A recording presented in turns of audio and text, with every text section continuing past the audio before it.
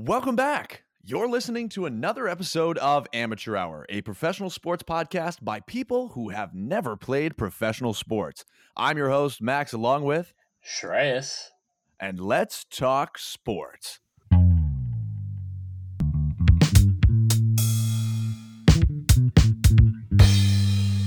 Amateur Hour. Welcome back to episode 29 of Amateur Hour.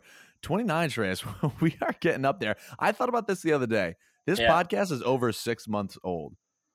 It's almost a full-grown baby. Like At what point does it become a full-grown baby? A year? I think. Yeah. Well, yeah. I think you know how like when you have a baby and they can't stop saying the months until it's 2 years old. Yeah. Like. He's 36 months. You're like, what? You're like doing the math in your head. You're like, you're the meme with the lady and the calculus in the background. Yeah, like I never really thought about like how old is a baby when it's like too old. Like, I don't know. What? Say that again. What? How old is a baby when it's too old? Probably when it's like 14. Like when it starts to like pick up an attitude, like, okay, you're too old. I'm gonna send you back. Yeah, those teenage babies get cantankerous and rambunctious. Yeah, they do get great word. That's cantankerous. Isn't that a good word? That's a word of the week. That's a word of the week, folks. Cantankerous. All right. Yeah, they do. Cool. I mean, just like a dog. You know, Shreyas, have you ever had a dog? I have not had a dog. I've always wanted to have a dog, but I've never been able to have a dog. I was in the same boat as you, and me and my family, recently got a dog, and his name is Moby, and I was so excited, and I was like, oh my God, we're gonna take care of it all the time, and it's not gonna be that much work, and it's gonna be pretty easy. Oh, there's no way you went into it thinking that. You said that. Oh, I did. I was a fool. I was a fool. It's not a Tamagotchi.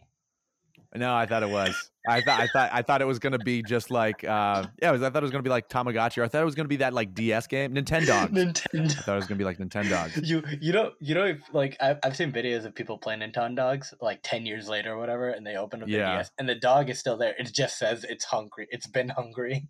Oh, the dog is still there, like rolling around, and like it's happy to see you when it wakes up. But that dog's kind of fake. If somebody let me, like, if my sole provider of food left me dry and hanging for 14 years, I'd be a little PO'd. You wouldn't be there, dude. I'd probably be dead. But my ghost would be upset. And if there was a way to communicate through the spectral astral verse, I would do so, and I would make it clear that I'm very upset. And I'd probably be a little petty.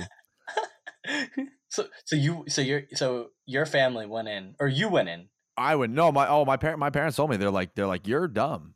You're actually dumb because they're like, we've both had dogs in our childhood. They are a lot of work. They get into a lot of trouble, and I was like, no, it'll be fine. Turns out it's not fine. Well, what dog did you guys pick? In the butt. So we picked he's a sheepadoodle. He's a half sheepdog, half poodle. I love him to death.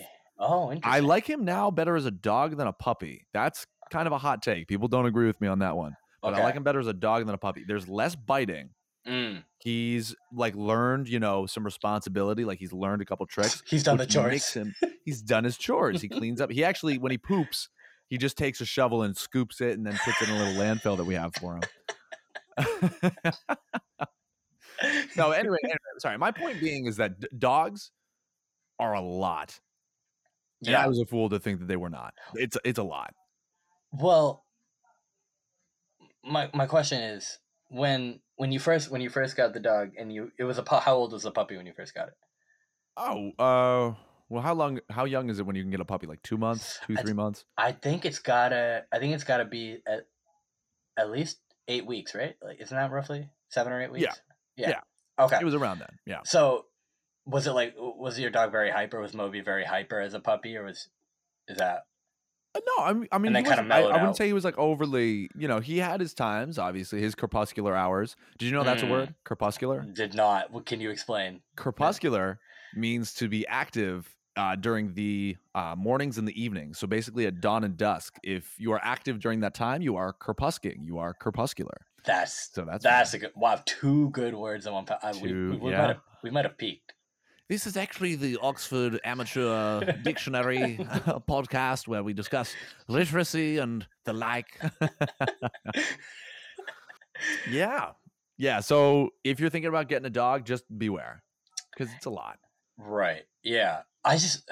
There's some where like the puppy demeanor is very like it's kind of mellow and like you know what I mean, like it's not like all like on you, and then like sometimes there can be very shy in social situations. They don't like a lot of people around them and stuff. But then there's others that I've seen where like, especially when you're outside and they're walking, like every person they're jumping at them and they want to climb on the legs and stuff. I feel like that is like a lot. That would give me anxiety sometimes if there's like so much where you get tired trying to take it. Like the dog should get tired before you do.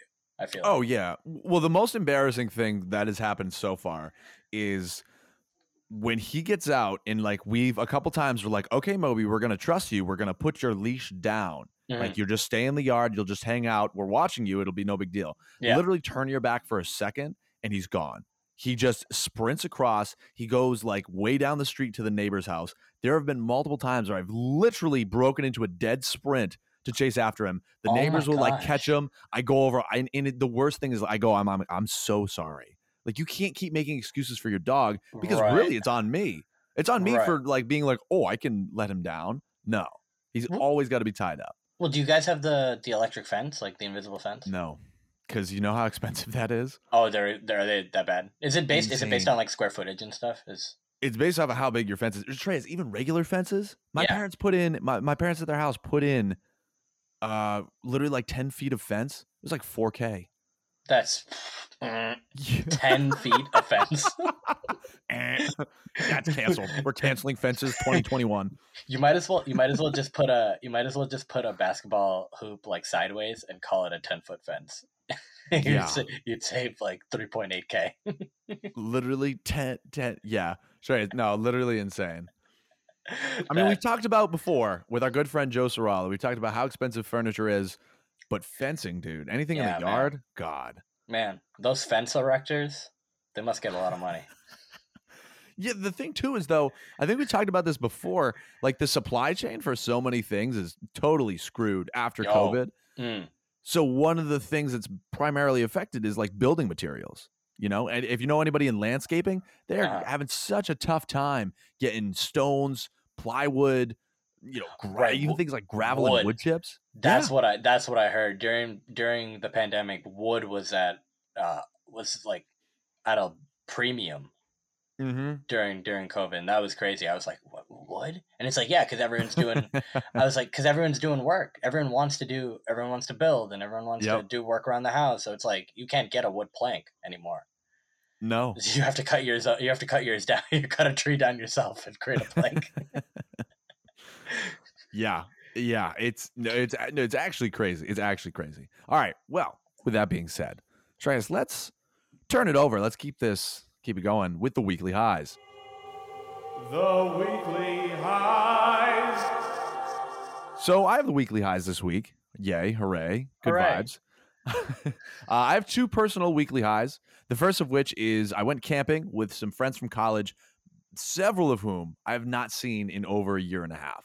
That's awesome. It was fantastic. I remember a couple weeks ago you had a weekly high for seeing friends, so I can now relate to that. It was great to see everybody. It was nothing but immaculate vibes. Literally cooking hot dogs. I ate more hot dogs this weekend than any person should ever. It was disgusting the amount of glizzies I consumed. Well, question for you, Max. Was it camping, or was it like glamping? Was it No. It was camping. We were on. Okay. Well, so the campsite that we were at had a little like built up lean-tos that were just kind of like there's like wood on the ground and then like little Adirondack type stuff. Yeah, exactly. So I don't know if we were still on the ground pretty much. We were in tents. We were outside. Like that's not really. There's no electricity. That's not really glamping to me. No. It's got to be like I think you need electricity. Maybe I think glamping you might need like Wi-Fi and like I feel like it's a little. You're just almost outdoors, but you're like more lodge type living than. No, we were camping. My phone died at 6 p.m. last night, and then just that was it. Whoa, nobody had service. That's pretty good though. So 2 days you got a full. Yeah. Phone usage. That was pretty I good. mean, I was obviously like not really using it because Shreyas, the whole point of going outside is to unplug, bro. Okay, we're just trying to be here, get our feet in the dirt, Yeah. reconnect with nature. Yeah. No, Yeah. what did you like fish and stuff? Like, what was there to do? We went to there was a little pond, so we went to the beach and we played volleyball. Which this was the first time that I played volleyball, and it was a lot of fun. Oh, did you get to spike? Did you get to spike some faces? Accidentally. Apparently, you can't spike off of a serve, and I accidentally hit one of my friend's girlfriends. I got so excited. Like it came up, I was like, "Oh, I can get this one!" And I went up and I went boom, and it literally hit her like right in the chest. And everybody's like, "Stop! You can't spike off of a serve." And you were like, I'm just trying to do my job. Like, what am I supposed to do? I know. I'm literally like a dog. I'm like, "Oh." You did the Giannis pose afterwards. You realized you you had the hands, you had the muscles flexed it, and you were like, "Oh, is that bad?" My fault. My fault. Yeah, speaking of Giannis, we'll talk about him in a second. My other personal high is that tomorrow, we're recording this on Sunday. So tomorrow, the 26th, I am recording my voiceover demo so that I can make my career attempt at being a voice actor for commercials, video games, audiobooks, you name it. That is what I would like to do. So if you know anybody who is hiring, let me know. No, but I'm really excited. Having a demo is like your calling card, your portfolio / resume thing. It's how I can start posting that online. That's how I can start auditioning to different things. So I'm really excited. And Max, if people don't know, you do all the voices for each episode and each intro in terms of, the weekly highs, the weekly lows, and those are, pristine. So oh yes, of course. Well, actually, what people really don't know is that it's just Shreyas doesn't actually exist. If you go on our Instagram, his face is yet to be posted on there. So I'm actually just having a conversation with myself. I should probably get help. There's nobody in here but me.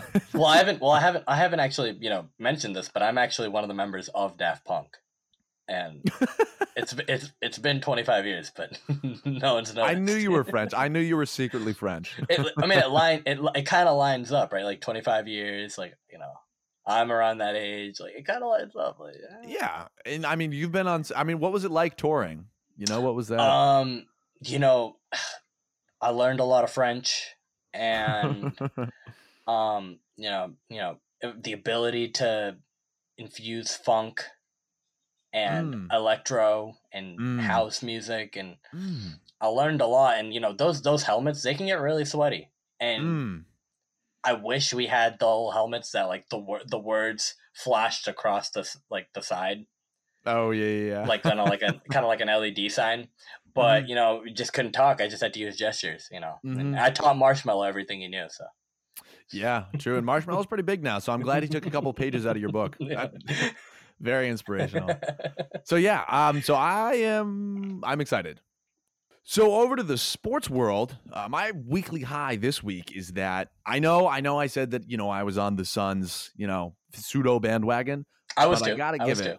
Yeah, it's just cool to see a franchise win their first championship. Like when Toronto won in 2019, I mean I was so excited. Not only did they take down the Golden State Warriors, who had a dynasty at that time, it was the first time they had ever won an NBA championship. So that was huge. Huge. This time though, Milwaukee, first time since 1971 with Kareem Abdul-Jabbar, Giannis, Chris Middleton, PJ Tucker, Drew Holiday, Brooke Lopez, aka Splash Mountain, and Bobby Portis, my guy Bobby Portis, took the Bucks to a huge win. Shreyas, what are your thoughts on that?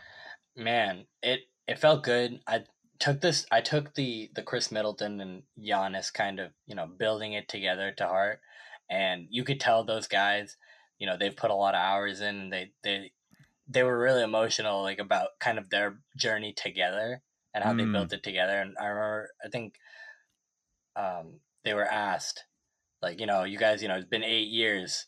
How you guys feel about, doing this together, staying with the teams that believed in you. And they were like, hey man, we did it. Like they actually made a connection during the championship post game, and they're like, we did it. And they like, it was such a good moment to see them win. And Giannis, you can't not root for that guy, that attitude, the things he said before he won, and the things he said after, and like how it just like how he feels about doing it the right way, man, like Yeah.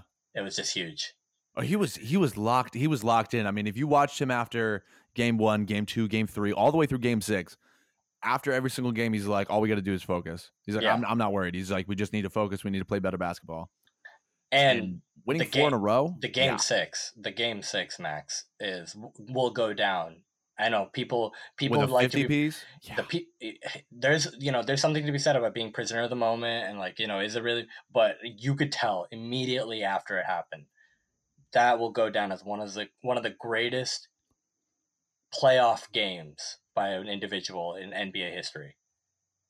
It just, in a game 6 in that spot, to win the NBA Finals, you put up 50, and I think he had a 50-point double-double and 5 blocks.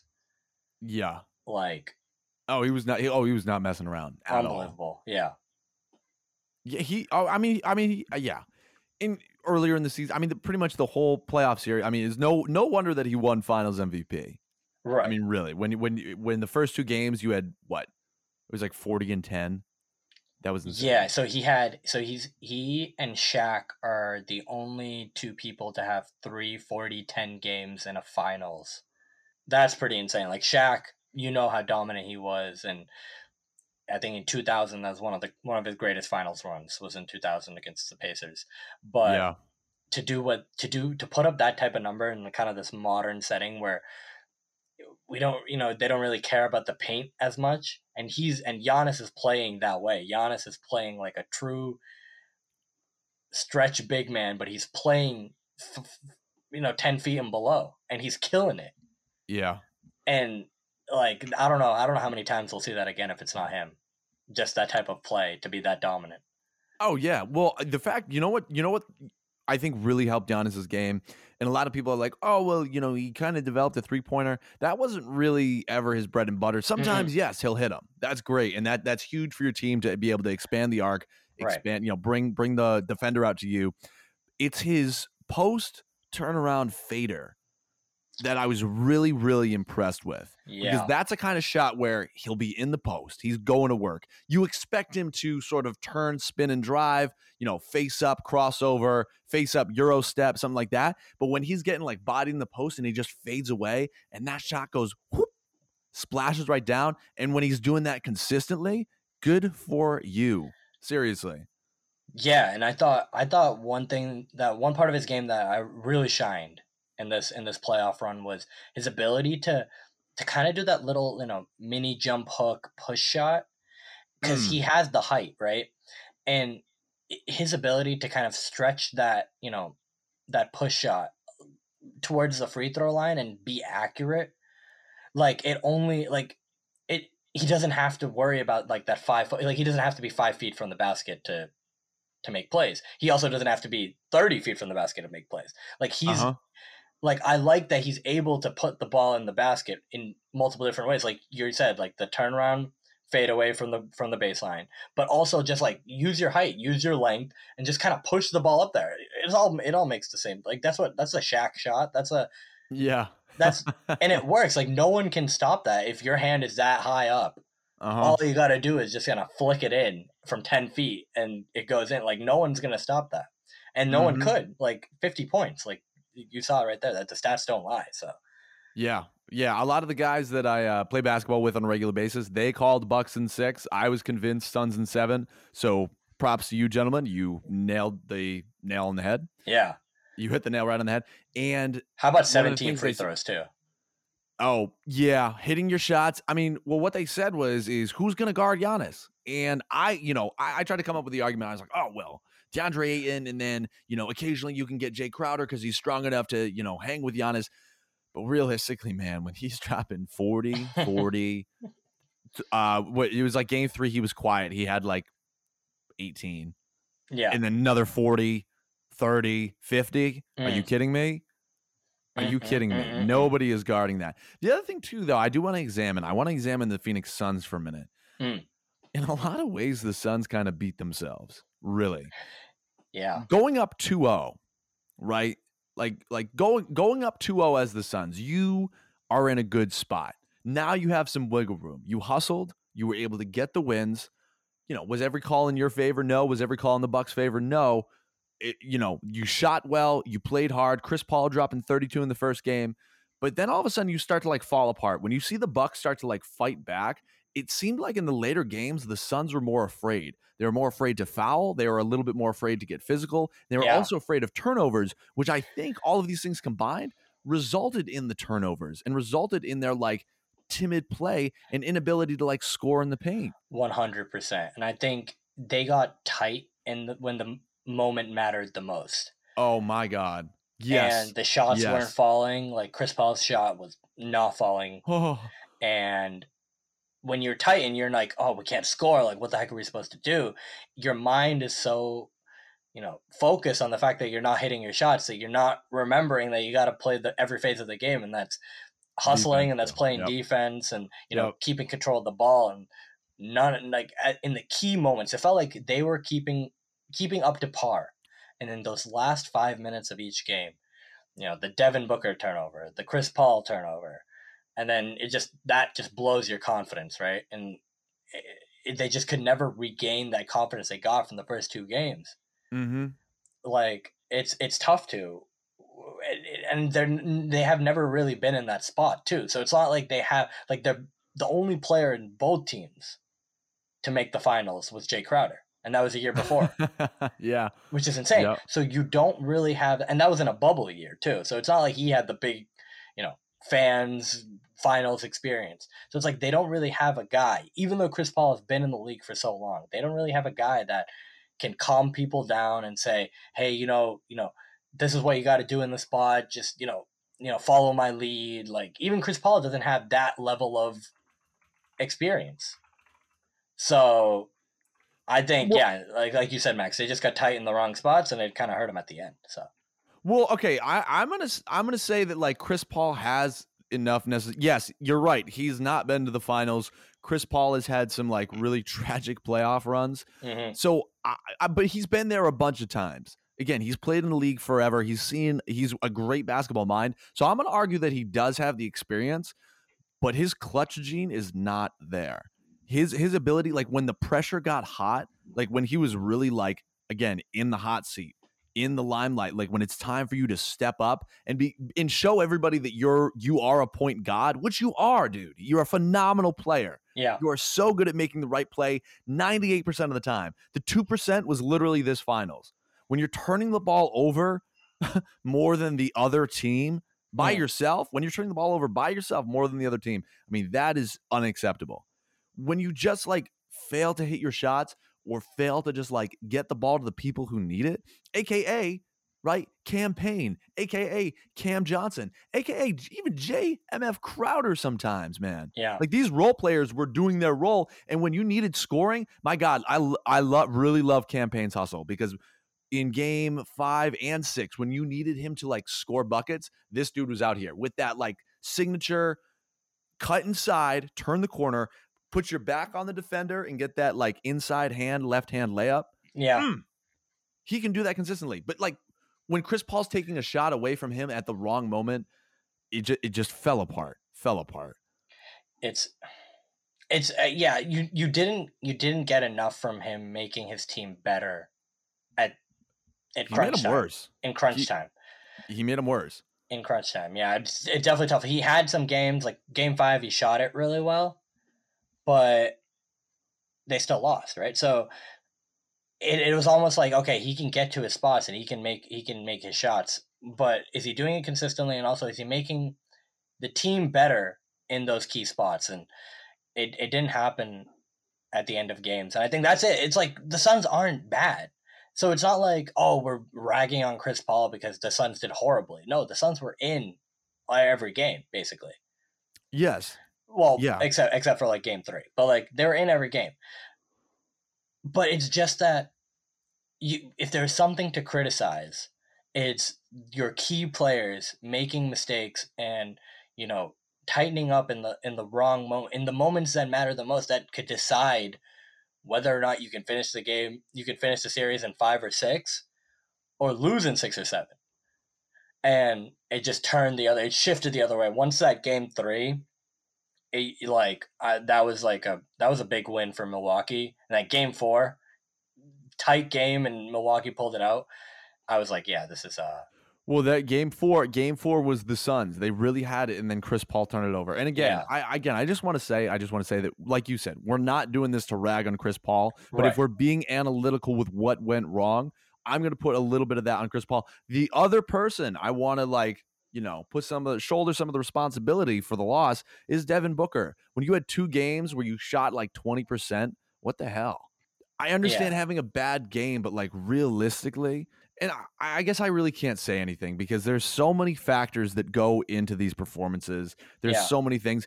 And in the Bucks defense at times, I mean, when you have Drew Holiday, one of the best defensive guards in the league, up your butt, yeah. I mean, yeah, That's sometimes you're not going to shoot well. that's the big thing too. Is like we talk about the Suns not making the most of their opportunities, but let's give credit to where credit is due. In the Milwaukee Bucks defense, where it's PJ Tucker, he's not doing much other than playing defense, but the way he plays defense, the way he stops tempo and stuff is insane. Drew Yep. Holiday and like defensive MVP of those last 4 games, like when you needed the most, when you got the stop, he's clamping on Chris Paul and Devin Booker, and it may not seem so because they get 40 points, 30 points. Like you may be like, oh, like how did Drew Holiday do well? Like Devin Booker scored 42, but like you can tell when in key possessions, Drew Holiday is doing enough to get his team hit an extra possession, Oh and yeah.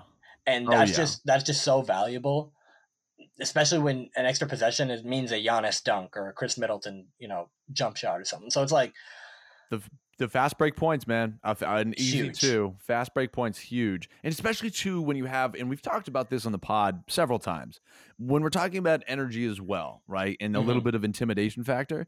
When Drew Holiday can get a steal, pass it up the court to Giannis, and this man absolutely throws it down, man, nothing's going to get you in the game like that. Nothing Full, is going to get you in the game yeah, like that. especially at home. Oh my god, that Milwaukee Oh my crowd god. was Uh-huh. awesome. It was just Yep. so fun to watch those shots of outside Pfizer Forum, right? That's the Milwaukee Arena, Pfizer Uh, Forum. Yeah, yeah. but damn, Deer Country, dude. They came Dear out. They Kun. showed out. They showed out. Yeah. Yeah. Yeah, no, and I agree that we have to give the credit where credit is due to the Bucks and to their defense, and PJ Tucker too. Yeah, PJ Tucker, he's there to disrupt DeAndre Ayton. He's there to disrupt Booker. He's there to disrupt Chris Paul, and he did that. Again, dude had a game where he scored 0 points. That's fine. You still did your job. yeah. They didn't bring him on the court to score. Like I will say this: his shooting has gone worse and worse as the games go on. Like I wish he was able to shoot the corner 3 at least.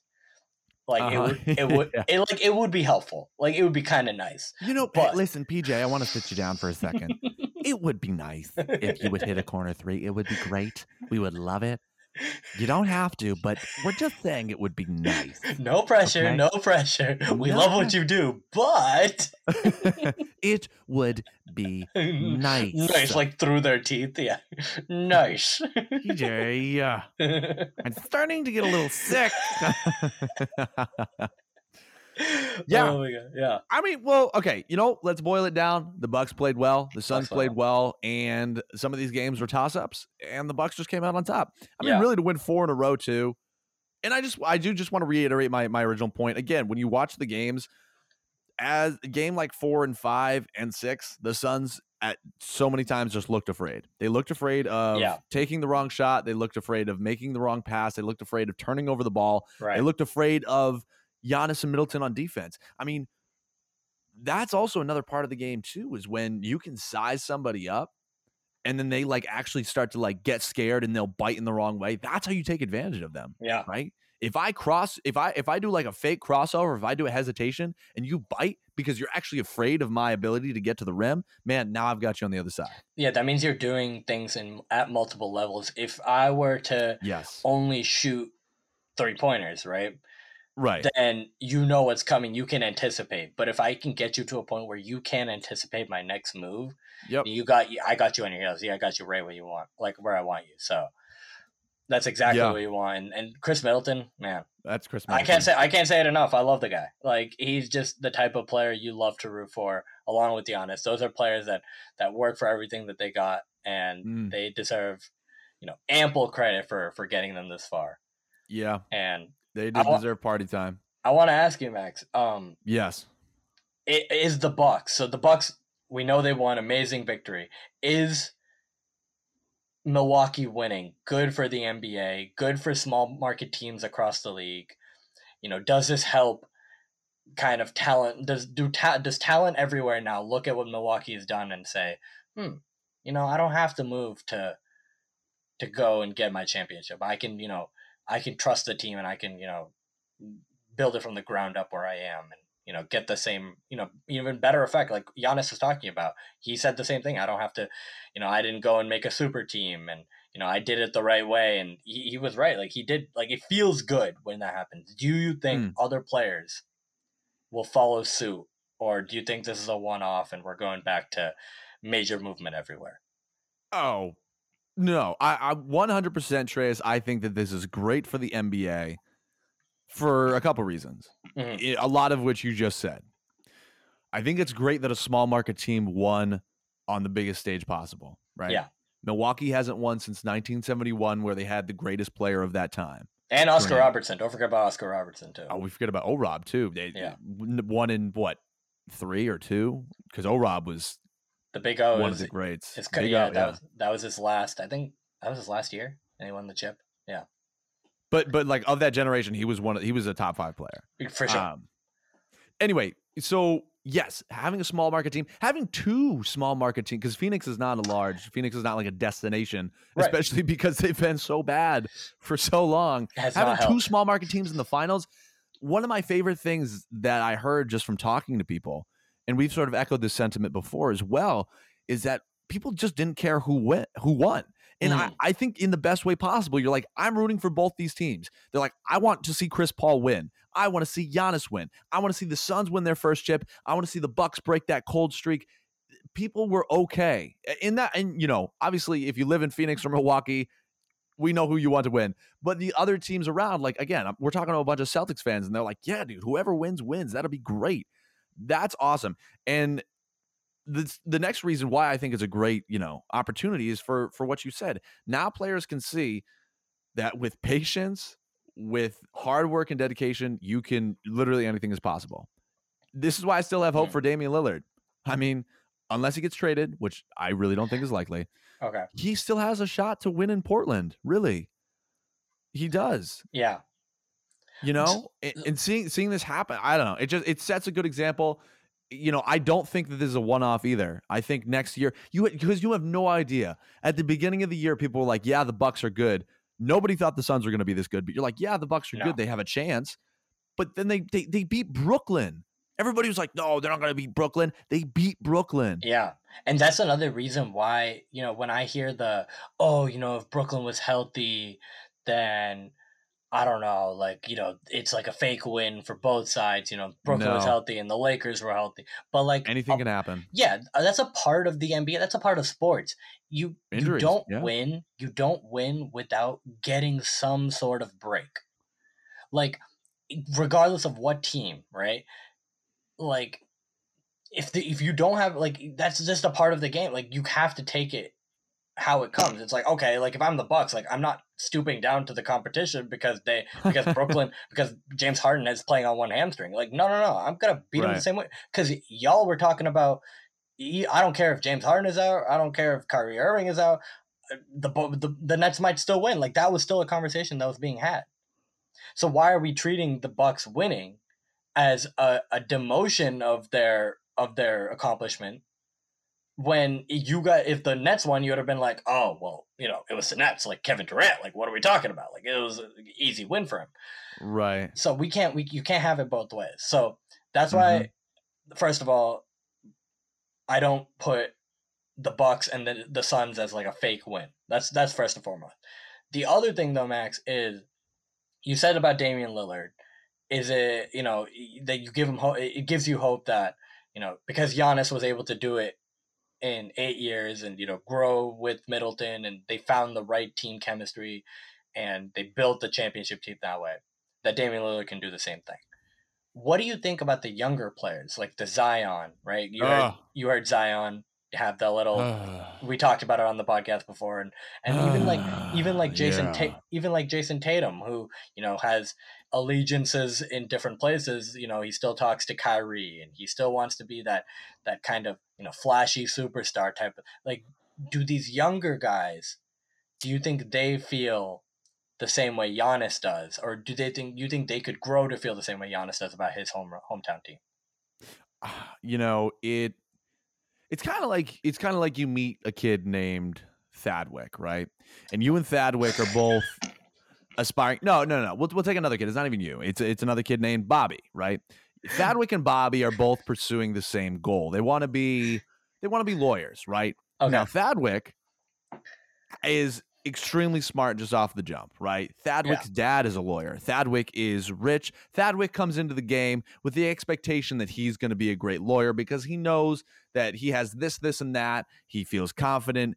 He doesn't do a lot of work, but, he has that skin in the game already, so he feels good. Bobby, on the other hand, works his butt off every single day.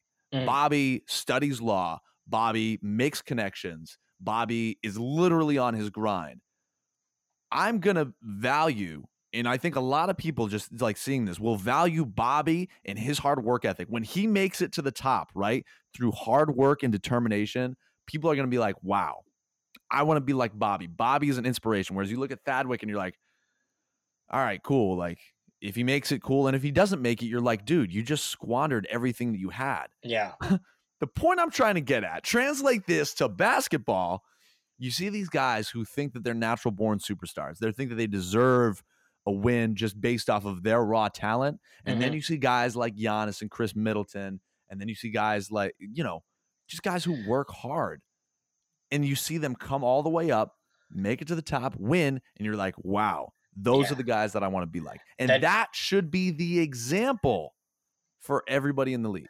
For people that, success didn't come too easy. And that's one thing about the Celtics team that I was afraid of was, did success come too early and often for this team, that now when your next goal is to get to that next level, which is the finals, like we've been to the conference finals, like I'm not content with just with reaching the, like, I'll say it this way, with the conference finals being the crutch, just like, oh, we reached the conference finals, like what more can you ask? Like, I'm not content with that anymore. We went to that point, and when we didn't have expectations, and I was ecstatic, but now I've moved on. Yep. So did it come too early with Jason Tatum and Jaylen Brown? That will they ever have it in them to push to that next level?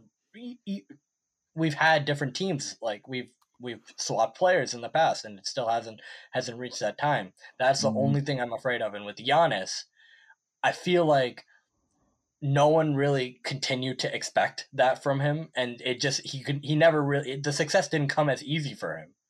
It was like you got to a point where you're like, could Giannis ever do it? And then Giannis did it, and now you're like, oh my gosh, like he broke through, and it took him this long, and now it just feels that much sweeter. And you now think like, oh man, this is a force to reckon with in this level of competition for years to come. Well, here's the thing too, Shreyas, on that, is that Giannis, there was times, and I just remember thinking, I'm like, well, Giannis can't do it by himself. Like that was a thought on a lot of people's minds. You're like, Giannis can't do it by himself. You're like, Chris Middleton needs to step up. Giannis, can improve in certain ways, but then you're like, oh, the people around him.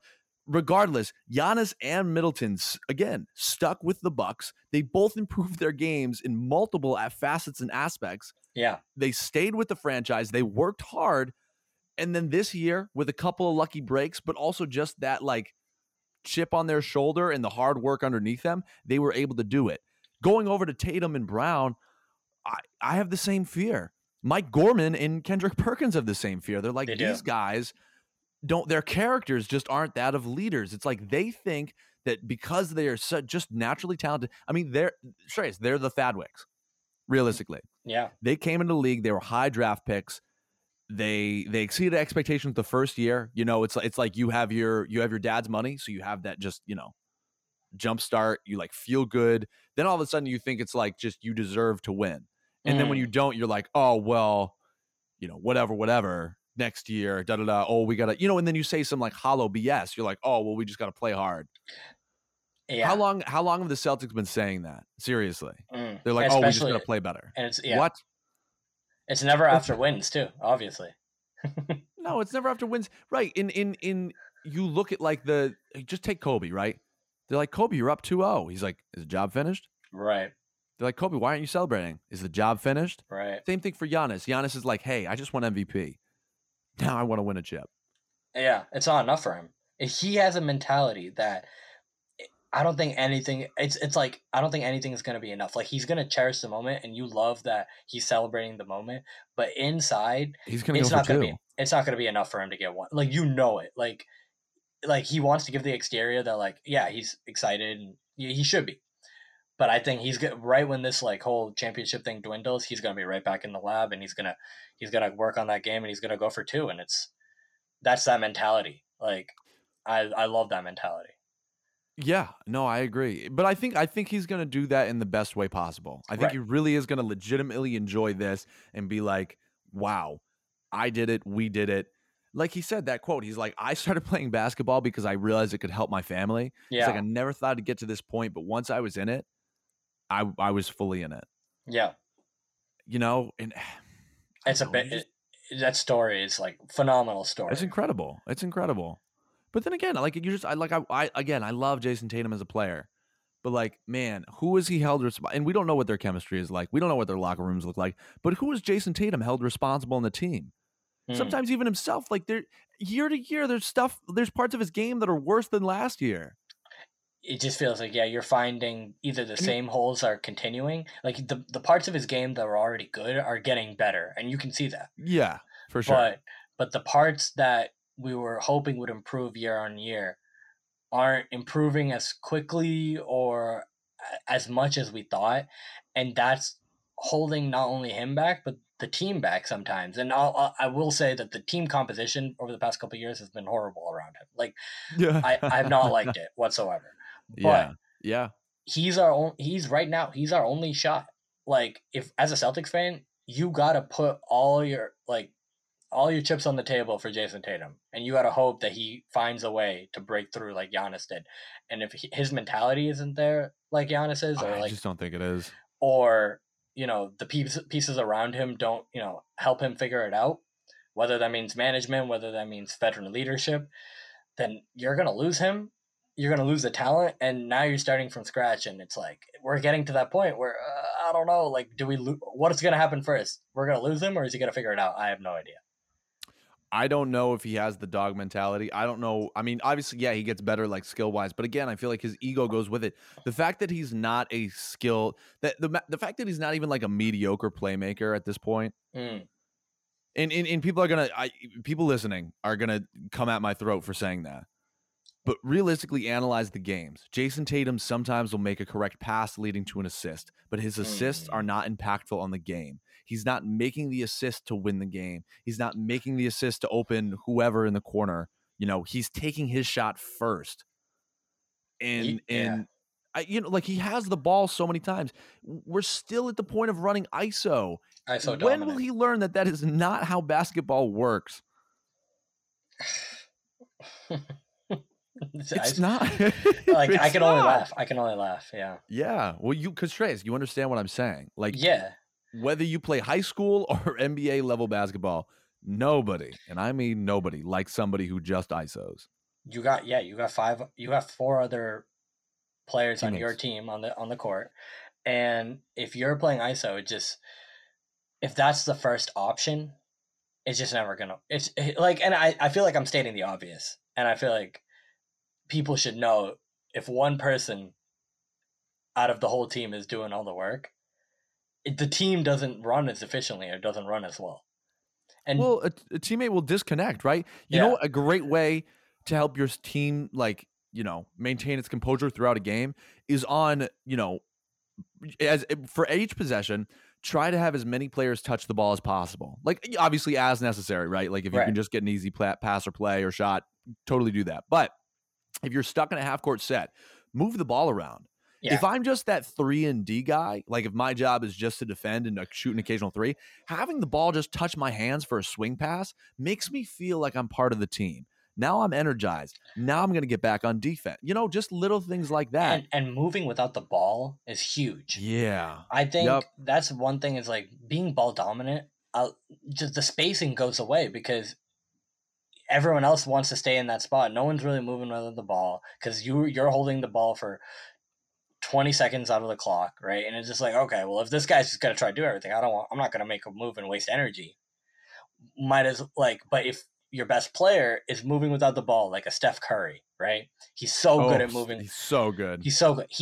You see him with the ball a lot, but if you look at his half-court possessions, he'll pass it off to like a Draymond and run around 3 or 4 or 5 screens before trying to hit it. Like, it's insane how many screens are set for the guy, and it's an easy 3. And he still gets his 3 points, but he's not doing it holding the ball, like, for 24, like all 24 seconds. Like, it's not that. Yeah. And that's what Jason Tatum's got to learn, is moving without the ball too. And even too, it's funny that you bring up Draymond, because you watch the Warriors play, and a lot of times they'll run. Sometimes it won't be a true ISO. It'll be a 2-man set. It'll be Steph brings the ball up, gets the ball to Draymond. Steph runs to a different spot, goes back to Steph, back to Draymond. Steph runs again, back to Steph. Yep. Or Draymond makes an assist from there. It takes the defense, like, it puts them on their toes because the ball is moving so many times. It's moving, yeah. And people are moving around, and it causes a little bit of chaos, and that's what you want on the offensive end. You want to cause defensive chaos. Yep. And if everyone is stagnant, the defense has time to set.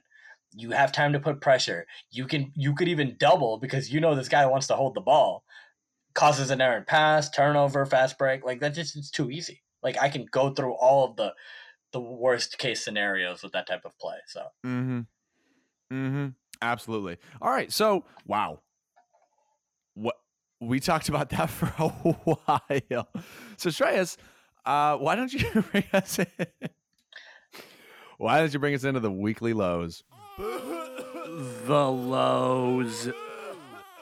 Yeah. So this happened last Sunday. So a week from today, and I was able to go to the Sox-Yankees game with a bunch of friends, and it was in New York. It was at Yankee Stadium.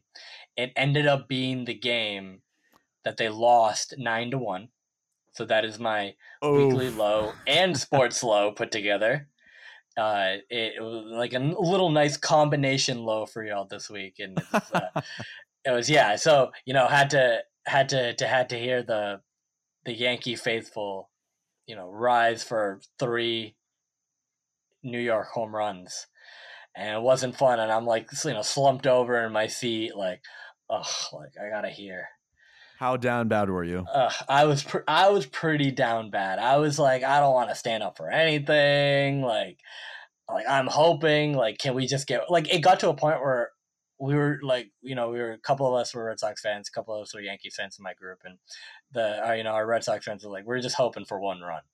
Or just like, it got that to like, I was like, all right, it's the 8th inning. Can we just like, can we score one so that my dignity can, I can just scrape together some dignity. Like, I can put together the wood chips of my dignity, and maybe as you shuffle your feet out the park. Yeah. And I'm like, well, at least we scored one. Like, I didn't even say that, and I was like thankful that we scored one run.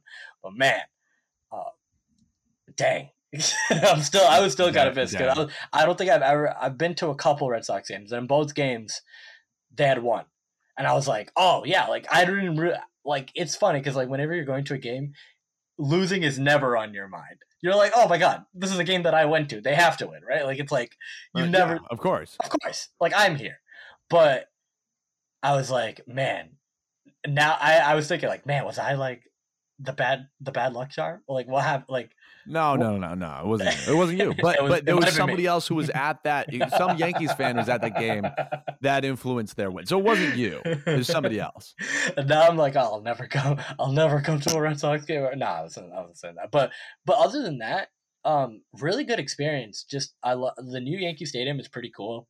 Just to be, we got some seats up at the top, and we were able to see like kind of like the skyline and the the the clouds changing, the go into nighttime, the lights come out, the Yankee Stadium sign, and the subway going by behind the center field wall.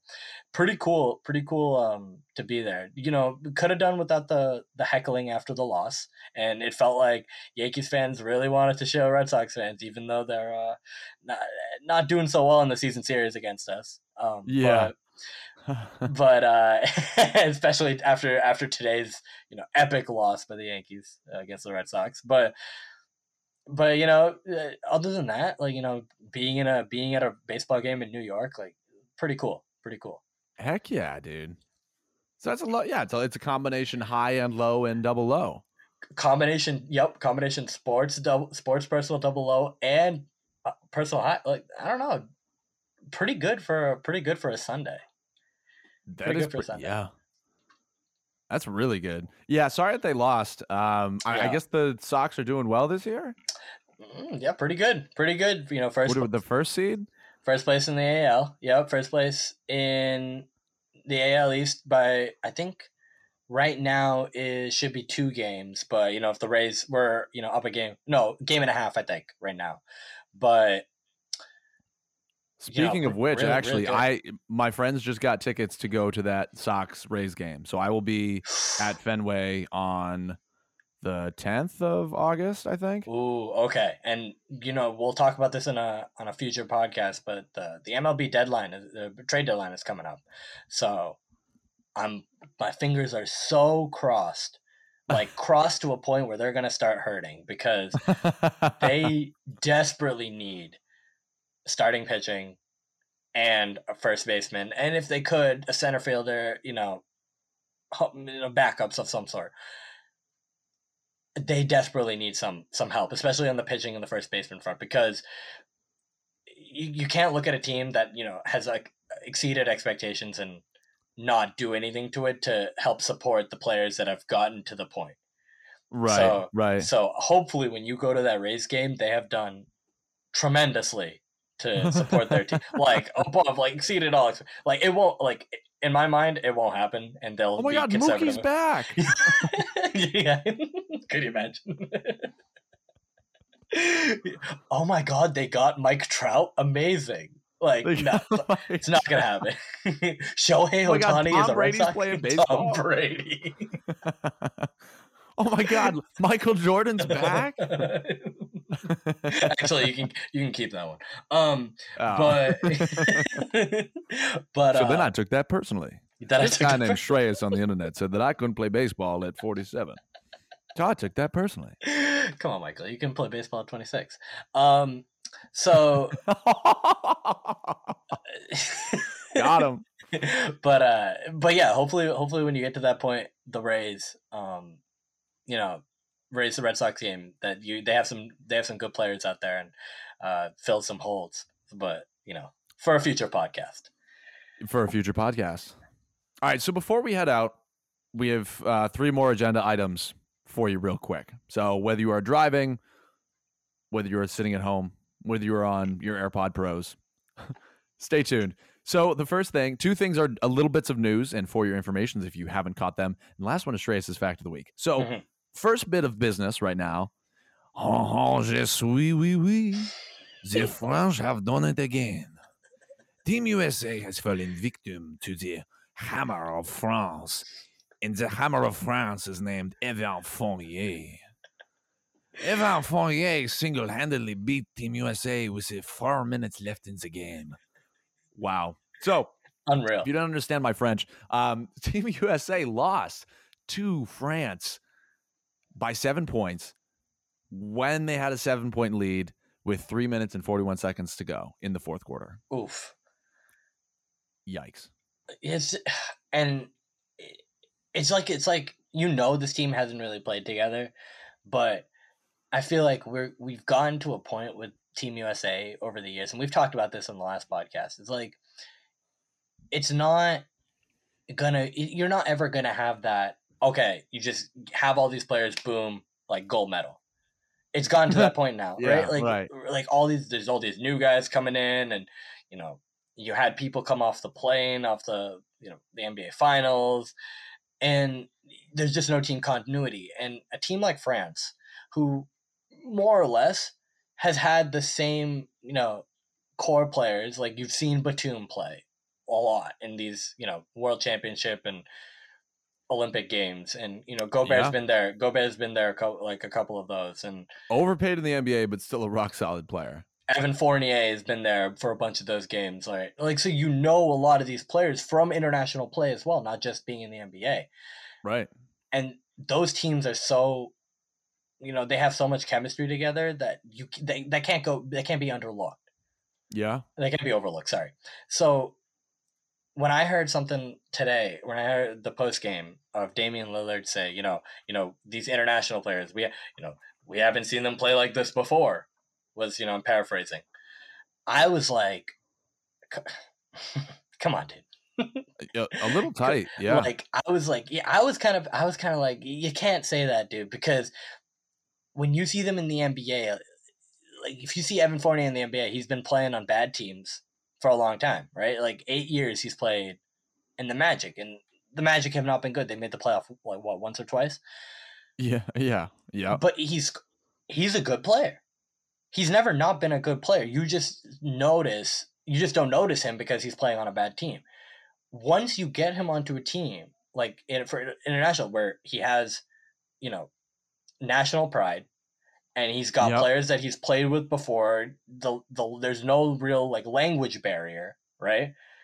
He's just like, there's more team continuity. You can't overlook that. And with Damian Lillard, Team USA isn't Team USA anymore, dude. Like, you're a great player. You're all great players, but you don't have prime LeBron. You don't have prime D Wade. You don't have prime Kobe. You don't have prime Melo. Like, you can't just walk in and expect to win anymore. Yep. So I just don't like hearing that these international players you haven't seen them play like this before, because you haven't been on a team that's faced them before like this. Well, I mean, the circumstances are different. Right. You don't have time to really practice or build up your chemistry. I mean, you can't say. You also have people like Giannis. And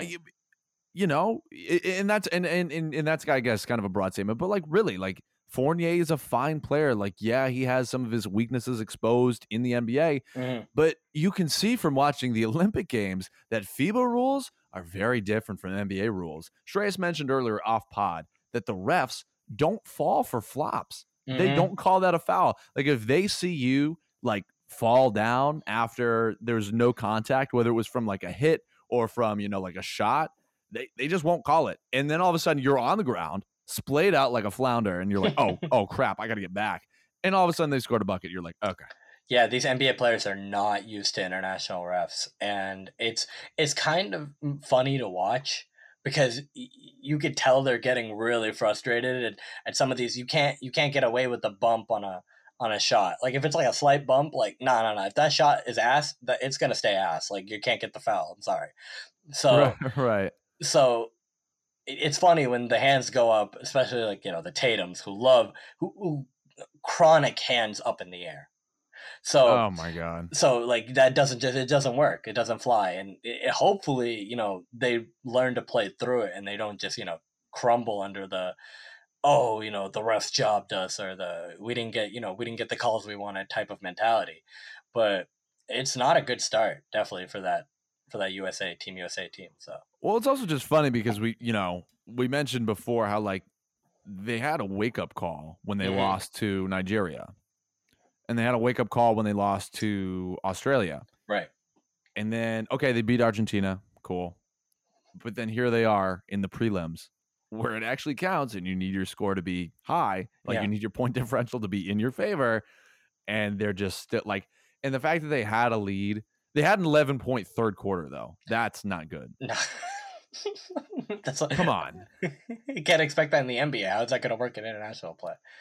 Yeah, but it also, too, just kind of speaks. I mean, on that point of the refs, think about if FIBA rules are a little bit like stricter and you're not calling flops, think about how ridiculous some of the calls actually are in the NBA. I mean, like Mm-hmm. realistically, and Really, yeah. especially when you go to the superstar, right? There's a reason that these players are trying to like get these fouls because they can get them in the NBA with whether it's a superstar call or just an abundance of like regular fouls and ref whistles. Right. Like, and that's what we've complained about before. Come on, stop doing that. Yeah.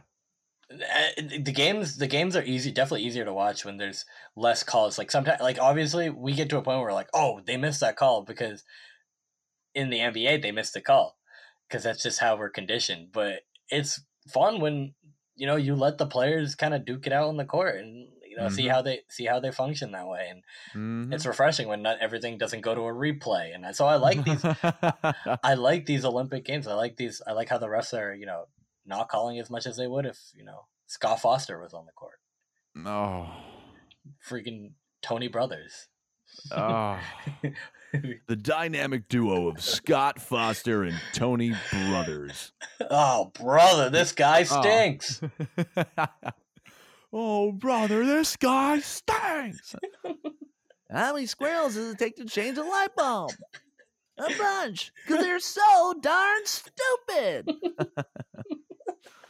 Go watch SpongeBob, people. Come on. All right, so before we go, the second article of business is, for your information, the NFL has issued a vaccine mandate. So now, if, Shreyas, you know the rule better than me. Break it down. Yeah, so it's a forfeit rule. So if a team causes an outbreak of COVID that potentially could, change how, when the game is played, it used to be that the NFL would work with, the schedule, flex it around and try to postpone the game to a Monday or a Tuesday. They would have like a double Monday game or a Tuesday game, or it's even gone into Wednesday sometimes, and that's how they did it for the last year. But the NFL has kind of put the foot down, laid down the law, and said, "Hey, if there are unvaccinated players on your team and an outbreak is caused that could affect how the game is played, when the game is played, you forfeit. You forfeit the game. The other team gets the win. And you will now, as a team, be responsible for the revenue that's lost because of the game. So that's in ads and all that sort of fun stuff.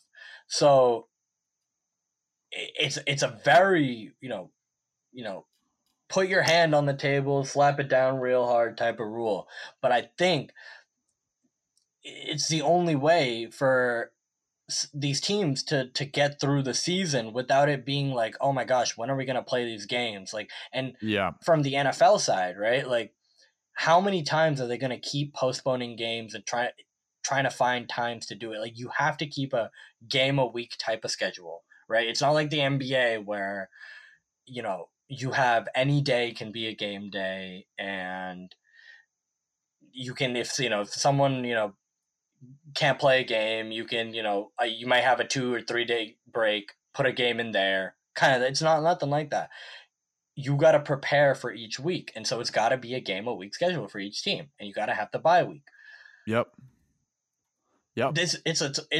It makes sense from an NFL standpoint that they gotta, teams got to keep their shit together. Like, simple as that. And so if players aren't gonna, or players or staff are like, I'm gonna do what's best for me, and then fine. Then either give your team the L if it comes down to it, or say that you don't want to play. Like, it's up to you. Like, I don't know what the financial consequences are if you don't want to play the season because of this. Well, if you're under contract, actually that's a good question. I mean, if you're under contract, I feel like in some ways you have to get paid.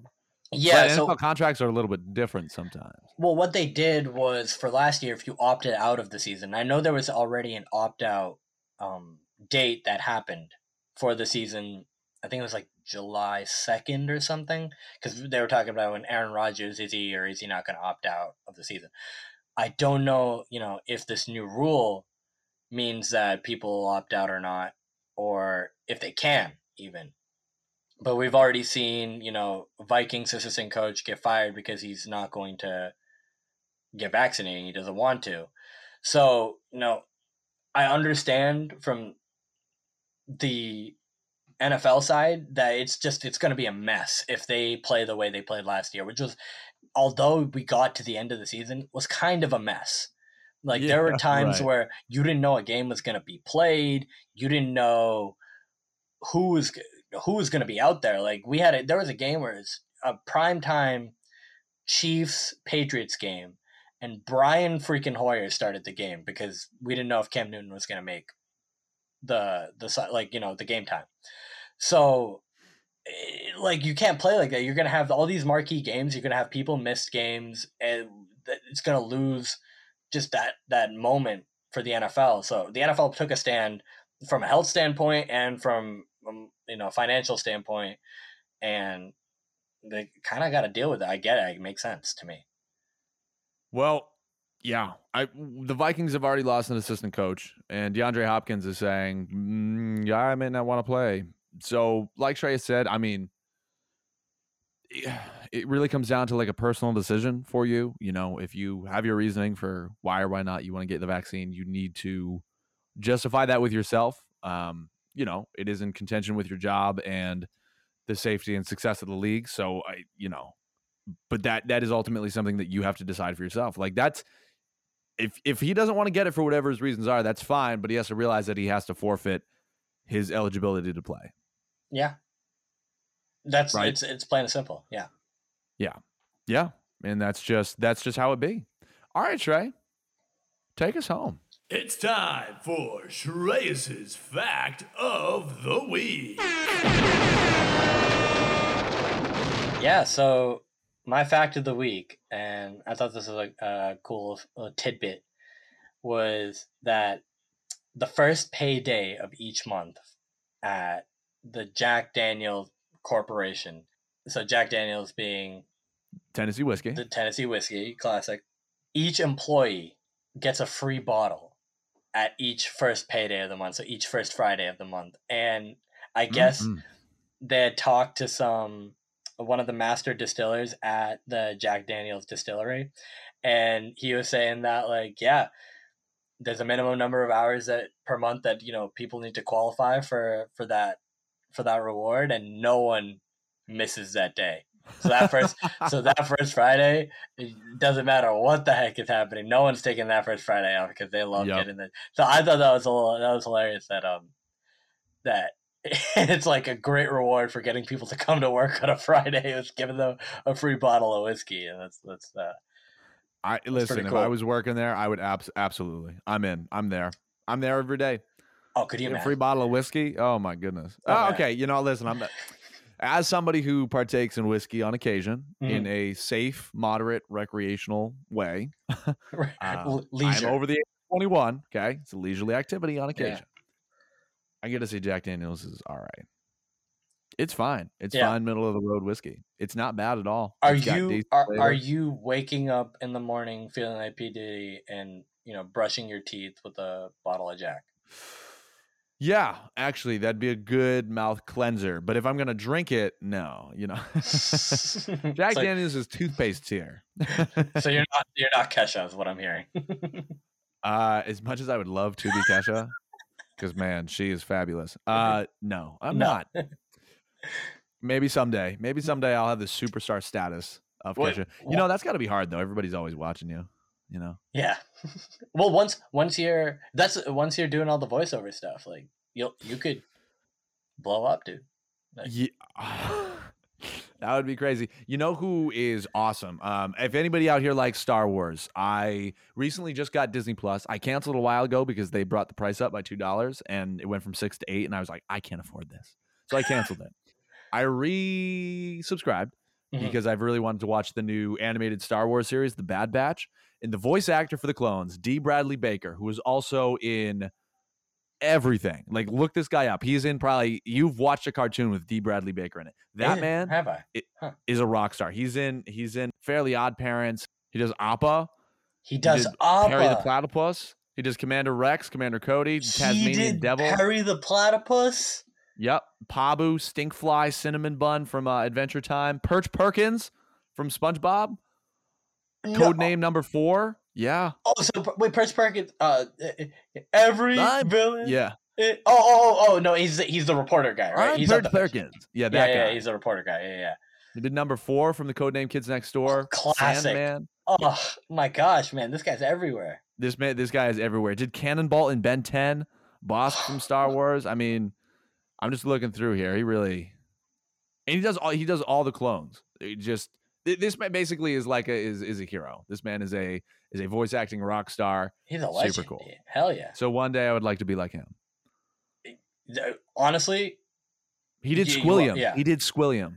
He did Squilliam Fancy Son? Yes. I mean, what more can you ask for? It's big and valuable.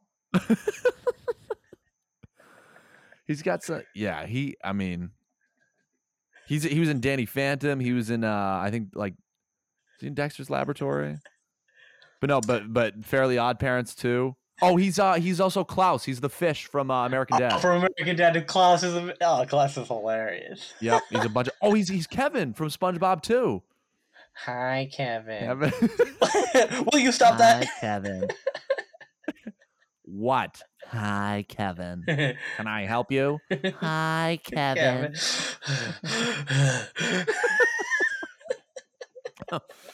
Go watch SpongeBob, people. No, he's in the regular show too. He just pops. What the heck? Regular show, classic. Oh my gosh, man, this guy's. Oh man, yeah, this is a goat, dude. This is a great guy to model. He's everywhere. Yeah, and that's the 100%. thing about voice actors that like you like recognize the voice, but you may not know who it is. No, because they do. Well, yeah, because they do. They're so conformed to that character that you think, okay, this guy is separate from every single other character, even if it's the same network or something. Like you never think this guy does multiple characters, unless it's like Seth MacFarlane, who does like a bunch. Like about him doing every character on Family Guy, but like I never think one guy did so many different shows at different times. And they were all iconic characters, and this is one of those guys. Mm-hmm. That's him. All right. Crazy. Anyway, so that is that. We got a longer episode today, but I thought it was full of good content. Chock full of stuff. Chock full of nuts. All right. Well, thank you for being here. If you've made it to the end, you are a real trooper. You've been listening to another episode of Amateur Hour, a professional sports podcast by people who have never played professional sports. I'm your host, Max, along with Shreyas. And we will see you next time. Don't forget to follow our socials. Okay. Peace.